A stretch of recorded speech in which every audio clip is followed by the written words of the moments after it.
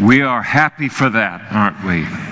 Good morning, welcome. Glad you're here today, and just good to be together in the house of the Lord. A couple of announcements before we get into the Word. There's currently a need in our worship ministry for drummers and bassists for our Sunday services. So we're looking for skilled individuals who have a gifting in those two specific areas. If you're interested in getting involved or you want more information, just please call Samuel at the church office during the week. Also want you to be aware of a summer mission opportunity to the castle in Millstatt, Austria.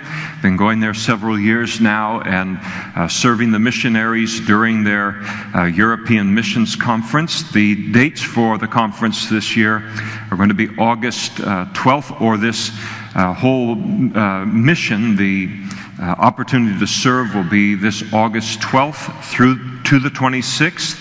And our job will be to serve the missionary families as they do enjoy the retreat of worship and rest and fellowship. Our areas of service are kitchen work and hospitality, maintenance and grounds, audio, video, also engineering, and emergency medical support. So if you're interested in this mission, please attend an informational meeting that's going to be this next Sunday, February 15th at 12:30 in room 204. Flyers are available related to this opportunity out in the fellowship hall after the service.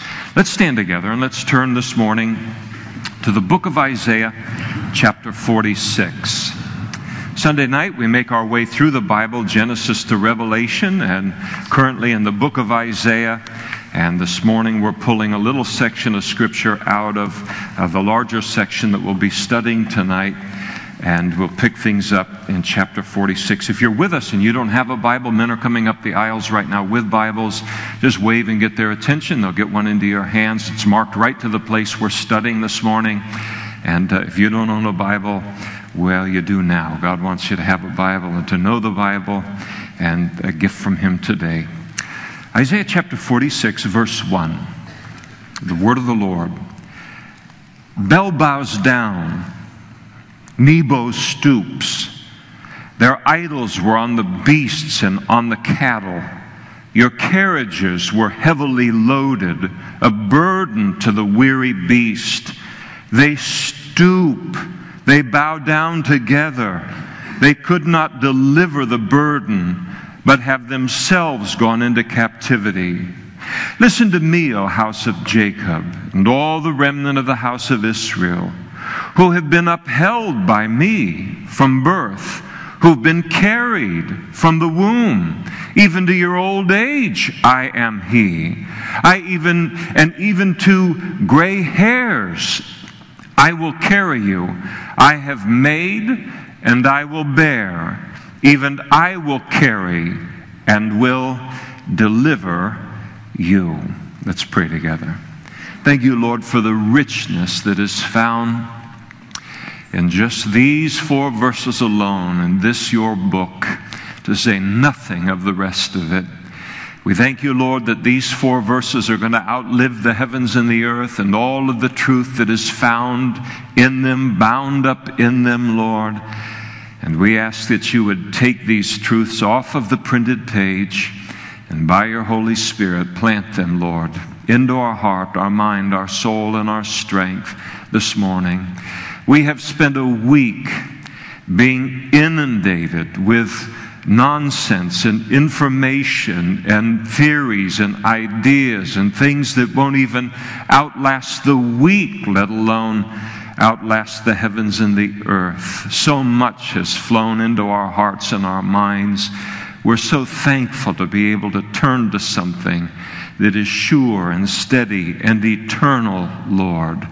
And so we ask that you would bless us as we study your word this morning. We pray that you fill us freshly with your Holy Spirit, giving us a supernatural capacity to hear your voice through your word. And we ask it in Jesus' name. Amen. Please be seated. One of the buzzwords of our current age is the word tolerance, and I think that you'd probably agree with me, certainly if you're my age, that, like never before, certainly in my lifetime, it is continually being drummed into our heads that we must be tolerant. And so we live in a nation, I won't speak of the world itself, though it's not far behind, but we live in a nation that is literally hell-bent on the issue of tolerance. And it seems that anything and everything must be tolerated no matter what it is. And I'll tell you, it can really be a source of frustration, especially in the lives of Christians who have been provided with such clear definitions of right and wrong and good and bad as we have been in the Bible. But it's important for us to realize that tolerance on some level is required of everyone in a world that is filled with the kind of diversity that this world is filled with.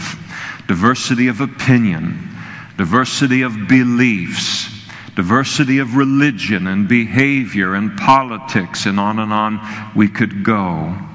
Everyone in the world does not think and believe like me on a wide variety of issues, and thus they require tolerance on my part toward them. I have to tolerate that, and they have to do the same thing with me. And at this time, even God tolerates thoughts and ideas and beliefs and behaviors in the world that are contrary to His Word. He won't always do so. One day, He is going to this age of grace will be over, and this period of offering people the opportunity to repent of their sins and put their faith in Christ and be saved, or to continue in their sin and reject Christ and go on about their business. Ultimately, all of that, everything that's contrary to His Word, will give way to a new heavens and a new earth wherein righteousness dwells. But for now, He tolerates more than He will ultimately tolerate for eternity. The problem that we face today is that many within our culture are now moving from demanding tolerance of all of us concerning the conflicting beliefs and behaviors of others, to now demanding that we further believe that all such beliefs and behaviors are equal, or that they are equal to our own. But not all ideas or things or beliefs or behaviors are equal.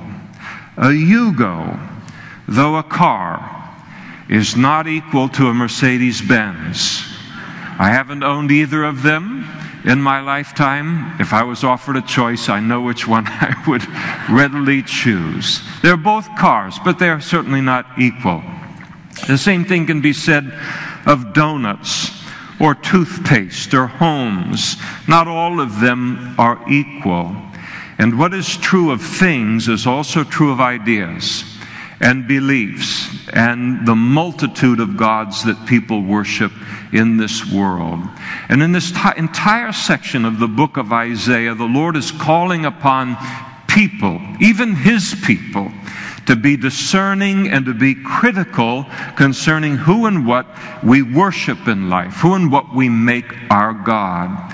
We notice in verses 1 and 2 God's observations concerning the Babylonian gods of Bel and Nebo. They were the principal gods of Babylon. Babylon had many, many gods, but these were the two chief gods among the Babylonians. Bel means Lord, and almost certainly this is a title that is referring to the ancient Mesopotamian god of Marduk. And so when it talks about Bel or Lord, everyone knew that Marduk was the god, the supreme god of Babylon, and ultimately of Persia as well, that would follow it. So Bel refers almost certainly to this god. And Marduk and Bel was the creator God, and worshipped as such, and worshipped as supreme among the Babylonian gods in terms of power. Now, why would man be compelled to create and worship such a God? except that we have a deep, inescapable sense that in the midst of the uncertainty and the chaos of the world around us, that we are in need of a God who possesses a power and a strength that is greater than our own. And the creation of this kind of a God is a cry for help, really.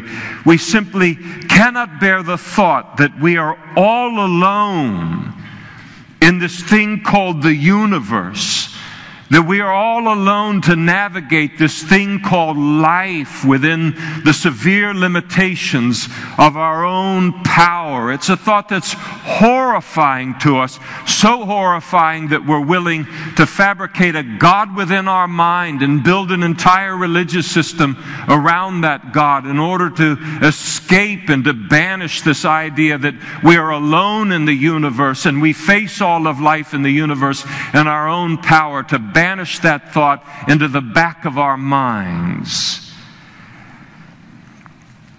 And it's also a confession born out of observation and experience that there are all manner of experiences and tasks and needs and crises in each of our lives in which our strength and our power is insufficient. And we know that we need a source of strength that is greater than ourselves, a rock that is higher than I, is how the Bible puts it. And again, that sense of vulnerability to so much in life, it's so great, so fear-producing, that we'll go so far as to fabricate a God in our minds and then to worship that God in order to find some peace and relief in the light of our powerlessness in the face of so much in life. And Nebo was Bel's son. He was the patron of wisdom and the art of writing. And his function was to write on the tablets of destiny the fates decreed by the gods for the coming year. And again we ask ourselves, why would men feel compelled to create and worship such a God? Except that we possess, and we have always possessed, a deep, inescapable sense that in the midst of the uncertainty and the chaos of the world all around us, that we are in need of a God who possesses a wisdom that is greater than our own. And we see it in mankind. We see it in Bel. We see it in Nebo, that man has been created for a relationship with God. And then all of life is a search for that God that we hope when we find will be greater than our needs, both in terms of power and in terms of wisdom. And each year at the time of the New Year feast in Babylon, both the Father and the Son, both Bel and Nebo would be paraded through the streets of Babylon, followed by this great procession of people celebrating the power of Babylon and the power of her gods. But the Lord, the God of Israel, the God of the Bible, He had been watching all of this year by year for many, many years. And in these two verses, He shared His concerns. He noted that these gods had to be carried by their followers in order to get from one place to another. That it seemed incredible to the Lord that the God of power should need to be transported by animals, by beasts, and by cattle. And it seemed inconsistent to the Lord for the God of wisdom to be dependent upon the dumbest of animals for transportation as well. And God took note of how heavy these idols were, how they were a burden to the oxen. They wearied the cattle, the crushing weight that they added to the lives of both men and beasts. And it seemed inconceivable to God that man, conscious as we are of our need for strength and wisdom greater than our own, would cut short our search for such a God and be willing to settle for a God that has to be carried, a religion that only places a further burden on us in life, is only an addition to all of the other burdens that we must bear in life. And ultimately, at the time of the invasion and the overthrow of Babylon by the Medo-Persians under King Cyrus, the gods of Bel and Nebo were further exposed. As the priests piled them up on these carts and hitched the animals to those carts in order to flee the city with their principal gods, the burden became so great that the animals wearied under the load. They were crushed by the weight, and they halted ultimately in exhaustion. And ultimately, both the beasts, the people, and the gods were taken captive. Bel was not only unable to protect his followers from going into captivity, but he was unable to even protect himself. Both Bel and Nebo became prisoners of war. Imagine that. And God was communicating to His people and to the world, don't worship any god that you must carry, that leaves you weary and heavy laden, that crushes you with additional burden, that cannot deliver, cannot keep you from going into captivity. Now, in contrast to these gods that had to be carried, the Lord then presents Himself to His people in verses 3 and 4 as the God who carries us. The Lord had upheld, He said, verse 3, and carried His people, the children of Israel, since their birth as a people, since they had been born as a people and a nation. As God called Abram, ultimately to be renamed Abraham, from Ur the Chaldees, to become the father of this great nation and lead him to a promised land. And the Lord has done the same thing for us as Christians following our spiritual birth. Jesus said in John chapter 10, "My sheep hear my voice, and I know them, and they follow me. And I give them everlasting life, and they shall never perish. Neither shall anyone snatch them out of my hand. My Father who has given them to me is greater than all, and no one is able to snatch them out of my Father's hand. And I and my Father are one." In other words, Jesus is saying both the Father and I are united in this great goal, in this great task of holding our people. I have my hand underneath my people, Jesus said, and my Father has His hand under them as well. And we see the commercial through the years. I forget which one of the advertisements for insurance company, the good hands people. You can't be in any better hands than to have the hands of God the Father and God the Son under us. And so we have, because of our faith in Christ. And He said further in verse 4, He promised to continue to carry them, not only in the birth of them as a nation, but also to carry them in old age.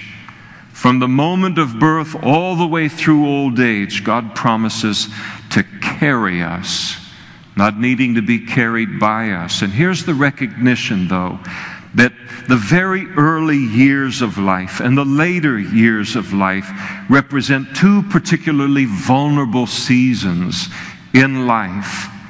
They're the seasons in life when we recognize we need to be carried.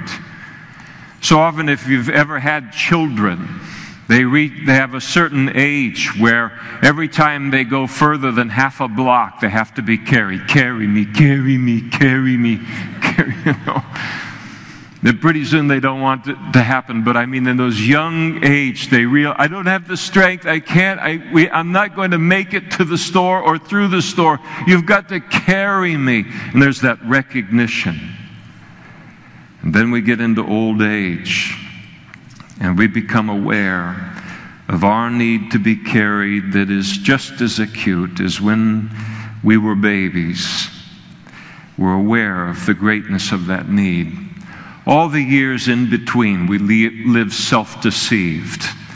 When all we have to do is think a thought, and our body responds immediately to that thought, and it jumps up on the wall and then jumps down the wall. Now at this age, if I can even get up to the top of a wall or a fence, it takes considerable meditation on my part to jump down to the ground. How badly is this going to hurt? Is there any way I can creep down by degrees? Some of you recognize it. But all of those years in between, we begin to think that we don't need it and we're something and we're just looking for a cape and a phone booth. And then the years move on and we realize we have always needed, but sometimes it's just at the beginning of life and the end of life toward there that we realize how great our need is to be carried. And here we have one of the many differences between God and man. In our culture, of course, a youth-oriented culture, in old age, how many are forgotten? The world's not interested in anything that's in decline, at least outwardly speaking. We know that the outward man is perishing, but the inward man is being renewed day by day. But who cares about the inward man and the culture we live in? Who cares about the lessons that have been learned and the wisdom that's been gained in the school of hard knocks and in other ways? It's old, it's in decline, it's like a toaster. You go get a new one and move on to the new thing and replace it with a new model. But God never does that to His saints. He said, even in your old age, I am He, and I will be to you what I have always been to you. In the days of old age and gray hair, I'll tell you, it's not a time to be unsaved. If you sit here today and you have gray hair and you are not saved, what are you thinking about? It is not a season of life to head into, separated from the one that created you and created you in order to one day carry you all the days of your life. There are many burdens in life that we're not sufficient for. Many things that we face in life that we need God to carry us through. There's the burden of existence. You think of how many people down through the ages, at one time in their life, and just the ebb and flow of life, the daily of life, they've asked themselves or even put it into words to another person, even a young person, speaking it to a parent. I never asked to be born into this world. Why was I ever born? I wish I'd never been born. Job said it in the greatness of his trials. And that's the cry of the person who recognizes that life is too much for us to carry. And sometimes we recognize it very early in life, which is never a bad thing when we know who to run to. That we need not religion, not some God that needs to be carried, introduced into our life, but a God who will carry us. And that God is the God of the Bible. And not only can He carry you, but the marvel of marvels is that He wants to. Why would He want anything to do with me? It's not an issue of His power. I can look at a person can believe in God. Even a Christian can believe in God today and have a relationship with Him and know all about His power to carry, but then to wonder about His will to carry. Does He want to carry me? Does He want to bear me? Does He want to deliver me? Will He carry me? That's the great question. And God reassures us that He not only can, but He wants to and He will. Then there's the burden of sin. I remember I have two favorite movies in all of the world, and the number one movie in my mind is in its own league, and the rest of them they fight for second and third. But a movie that I really do like is the movie Hoosiers. Come out many, many years ago. It was about basketball, so how could you go wrong? But anyway, in basketball in Indiana, which is doubly great. But within that movie there was a coach played by Gene Hackman. And he had been a very, very successful collegiate coach. Very successful. And he's talking with Barbara Hershey in the movie, a woman who is kind of a romantic part of that, part of the movie there, a romantic interest in his life. And he has an open conversation with her. And she confronted him with the fact where she discovered how it is that where he came from, what his name was, and his success and his former kind of calling as a collegiate coach, and why in the world, she was asking him, she hadn't discovered it yet. She knew that he was a coach, and what brings him now to this small town in Indiana to coach high school basketball. And he explained to her that he lost that prestigious coaching job because in the emotion of a game, he punched one of his players during a timeout. And he said in that movie, he said, the funny thing is, he was the best kid who ever played for me. And then he said this. He said, in 1 second, everything I had worked for was finished. And I think to myself, what person doesn't know something about that in their life? Where some sin we've committed makes us think, I'd give my right arm to take that back. I'd give my right arm for another opportunity to do that differently. Where do we go with our sin and our guilt and our regret? Who's going to forgive us of our sins and wash the sin away and give us a fresh start? Who can carry a sinner through this life? Who will carry us through all of the temptations and the pitfalls and the failures and the regrets? God will. And He will bear us and He will carry us. And in His own words, He will deliver us just as He promised. And then there are the burden of the responsibilities of life. Lord, there are so many people that I'm responsible for in life. My wife, my husband, my children, my mother, my father, my employees. But who's going to carry me, Lord? Everybody's depending on me to carry them, but who's going to carry me? And then there are the responsibilities of our Christian calling and our Christian witness, where we can cry out to God and say, Lord, I thank You for Your call upon my life. But the needs and the ministry that You've called me to are so overwhelming at times. The fields are so white unto harvest, but the laborers really are few. And I'm so discouraged. I'm so weak. I'm so disillusioned even by what I've come to see and what I've come to learn in serving in this capacity, what my life has been exposed to as a result. Every servant of the Lord needs to be carried, and God promises to do it. And He will uphold us, and He will carry us, and He will deliver us just as He has promised. I think many of us are familiar with that famous poem, Footprints in the Sand, and it captures all of this perfectly. Maybe you've never heard it before. Maybe it's been a long time since you heard it. And so allow me to read it to you today. The poem goes like this. One night I dreamed a dream, and as I was walking along the beach with my Lord, and across the dark sky flashed scenes of my life. For each scene I noticed 2 sets of footprints in the sand, one belonging to me and one to my Lord. And after that last scene of my life flashed before me, I looked back at the footprints in the sand, and I noticed that at many times along the path of life, especially at the very lowest and saddest time, there was only 1 set of footprints. This really troubled me. So I asked the Lord about it. Lord, You said, once I decided to follow You, You'd walk with me all the way. But I noticed that during the saddest and most troublesome times of my life, there was only 1 set of footprints. I don't understand why, when I needed You the most, You would leave me.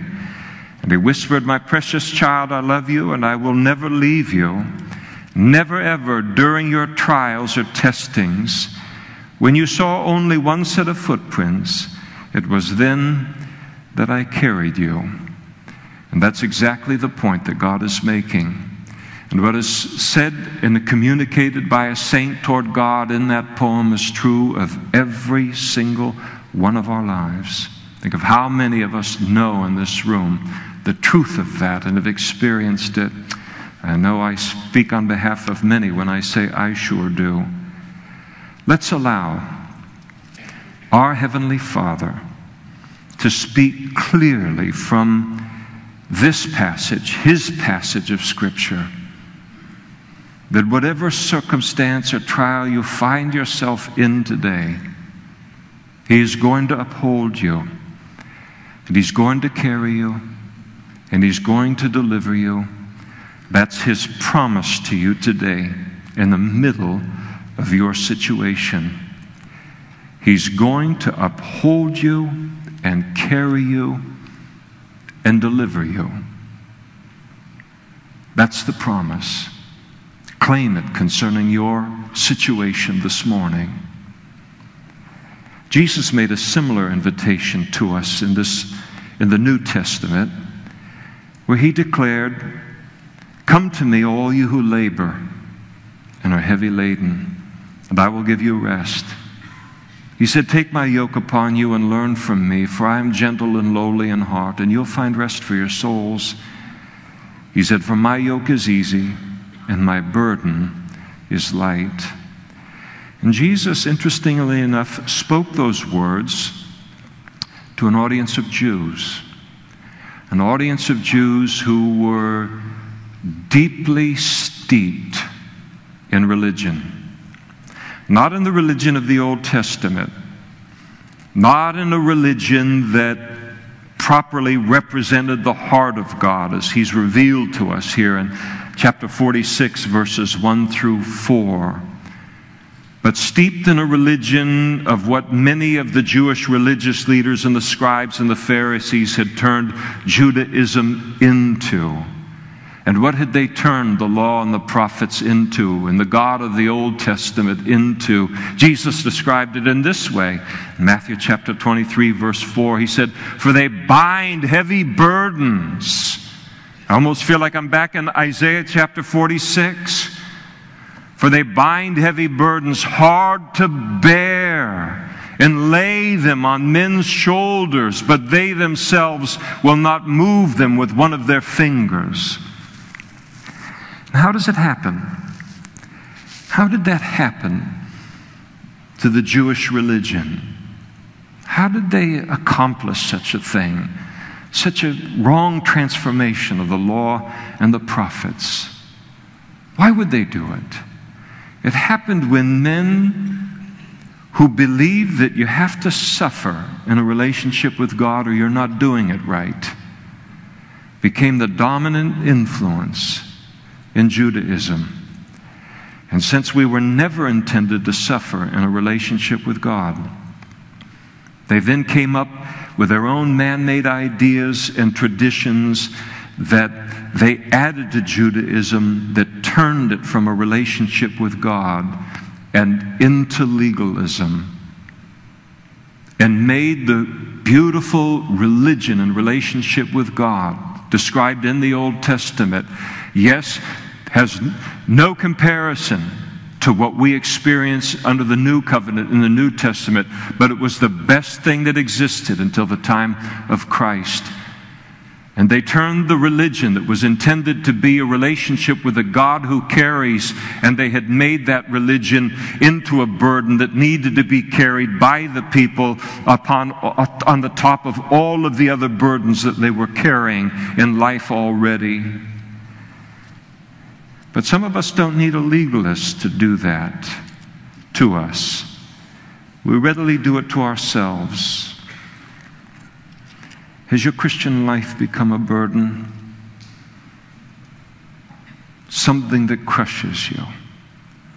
Something that is a great weight upon you. Something that leaves you weary in heart. Has everything gotten turned upside down, and instead of it being God carrying you, you feel like you're carrying God?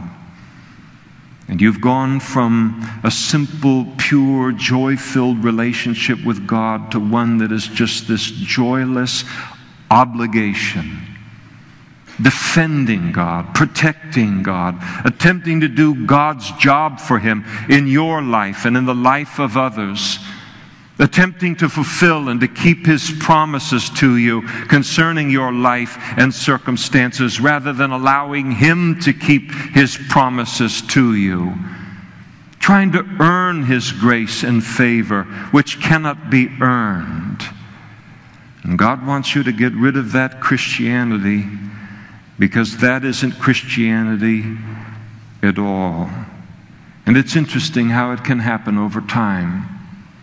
Our relationship with Christ, it begins so simple, so carefree, so light-hearted, so weight-free. And then over the time it becomes something entirely different under the weight of legalists within the body of Christ, legalistic teaching, or even the legalist that's within our own heart. We say, how in the world did we ever get to this place? Where along the way did I lose my joy and my excitement and my peace, the lightness of heart? And again, Jesus declared, "Come to me, all you who labor and are heavy laden, and I will give you rest. Take my yoke upon you and learn from me, for I am gentle and lowly in heart, and you will find rest for your souls. For my yoke is easy and my burden is light." Christianity on a macro level and on a micro level as well faces the ongoing onslaught against it to redefine it away from what it actually is, every bit as much as a relationship with God under the law and the prophets did at the hands of the scribes and of the Pharisees.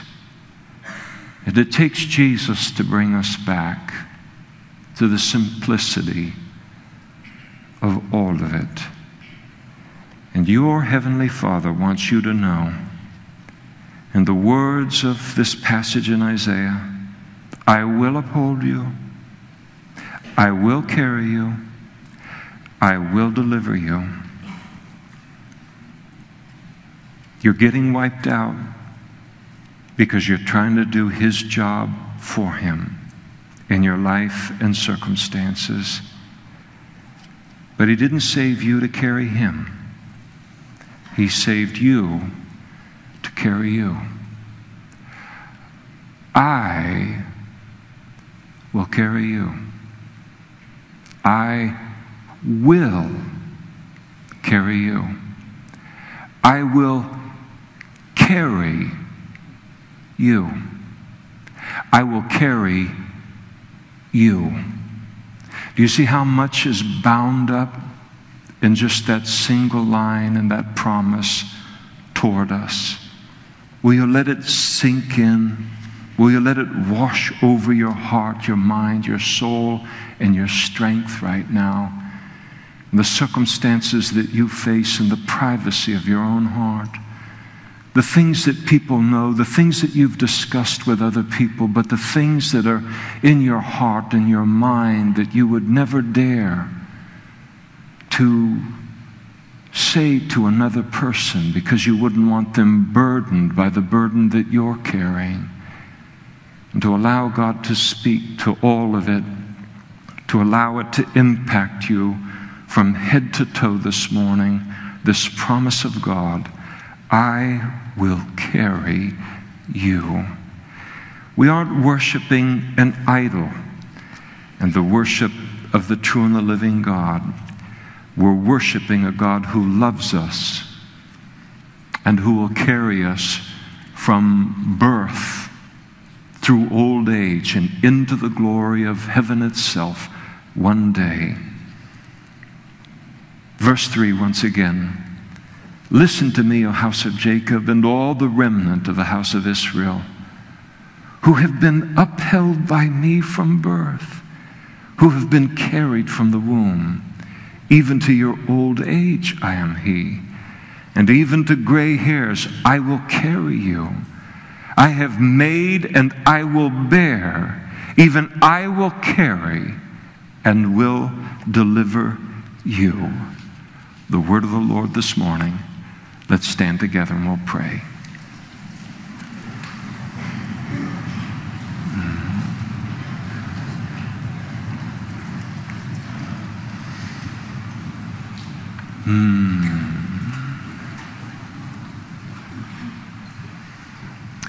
Father, we pray that as you look at our lives, Not just outwardly, but you look at our minds and our hearts, our spirit, our relationship with you, Lord. All of the things that only you know.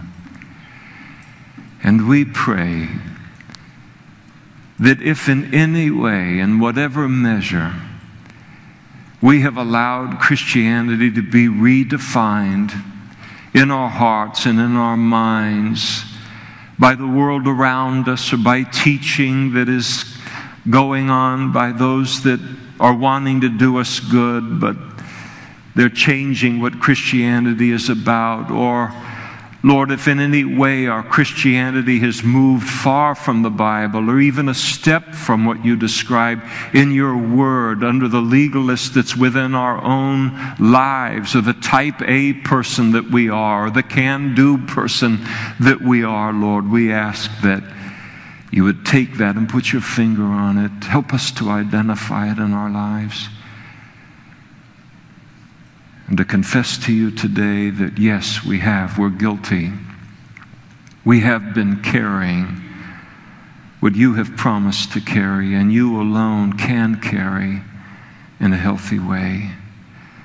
And we pray for ourselves, Lord, individually, and then for everyone that stands around us, that you would use your word this morning to freshly release us into the beauty and the freedom and the joy and the peace and the carefreeness, Lord, of the Christianity that Jesus, your Son, has provided to us. Thank you, Lord, for your promise to carry us and to uphold us and to deliver us. We claim it today. And all of the broad diversity of what we're facing in our lives and in our hearts, we claim that promise today, Lord. Thank you for making it. Thank you for standing behind it, Lord. Thank you for being the God that you are, the privilege and the joy of knowing you and worshiping you and trusting you and resting in you. And we thank you. In Jesus' name, amen. If you're here this morning and you don't yet know Christ, then you're carrying everything in life. And God tells you it's not wise to worship a God, including yourself, that you must carry. Do not cease your search for God until you come to the God who can and will carry you. Because God knows that when you come to that place in your search, you're standing before the true and the living God, the God of the Bible. And now you're home. And now you've found the one that is worthy of your trust and worthy of your faith. He longs to be all that I've described him this morning to be to those who know God and have come into a relationship with him through Jesus Christ, his Son. And all of this becomes yours in a moment as you would put your faith in Jesus as well. And there are going to be pastors and other men and women up in front immediately after the service, and they'd love to pray with you to begin that relationship this morning. In a moment, we're going to be dismissed after a closing worship song, but that dismissal is not the end of the service. In many ways, it's the beginning of one of the most important reasons for why we gather together as Christians, and that is our ministry to one another as a body. And so as the service closes this morning, and I say, God bless each one of you today, take an opportunity to say hi to some number of people. Be open to praying for one another, and iron sharpening iron, encouraging one another, interacting in a way that a body interacts, and what God has called us to do and be is the body of Christ. On a weekly basis, we have no idea what people have experienced just the week before, to say nothing of the month, and what they've brought into this room, and just a need to know that somebody else cares. Others have had a great week, but they have no idea the week that is awaiting them. and how much the fellowship today will mean. We need God, yes, but we need one another. That's the reason for the second commandment, to love one another, to love our neighbor as ourselves. And so, take an opportunity to do that. If God has spoken to you this morning, you say, I'll tell you, I'm carrying I don't know how I've gotten here in my Christian life. I'm doing everything for God. Not that I'm doing it effectively, but I'm trying to do it. And you're not through meeting with God yet this morning. The worship team is going to continue in worship after the service kind of closes and you're fellowshipping with one another. You just sit down right where you are. And don't leave. Just sit under the worship and don't leave until all that gets settled with the Lord. Ask Him to be freshly refilled with the Holy Spirit. Take you back to what you once had, and He'll do it in an instant here today. He's eager to meet with you and do in your life whatever needs to be done. So the ministry of the Holy Spirit continues on after the dismissal, and take advantage of all the potential of that part of the service as well. Mike, will you close us?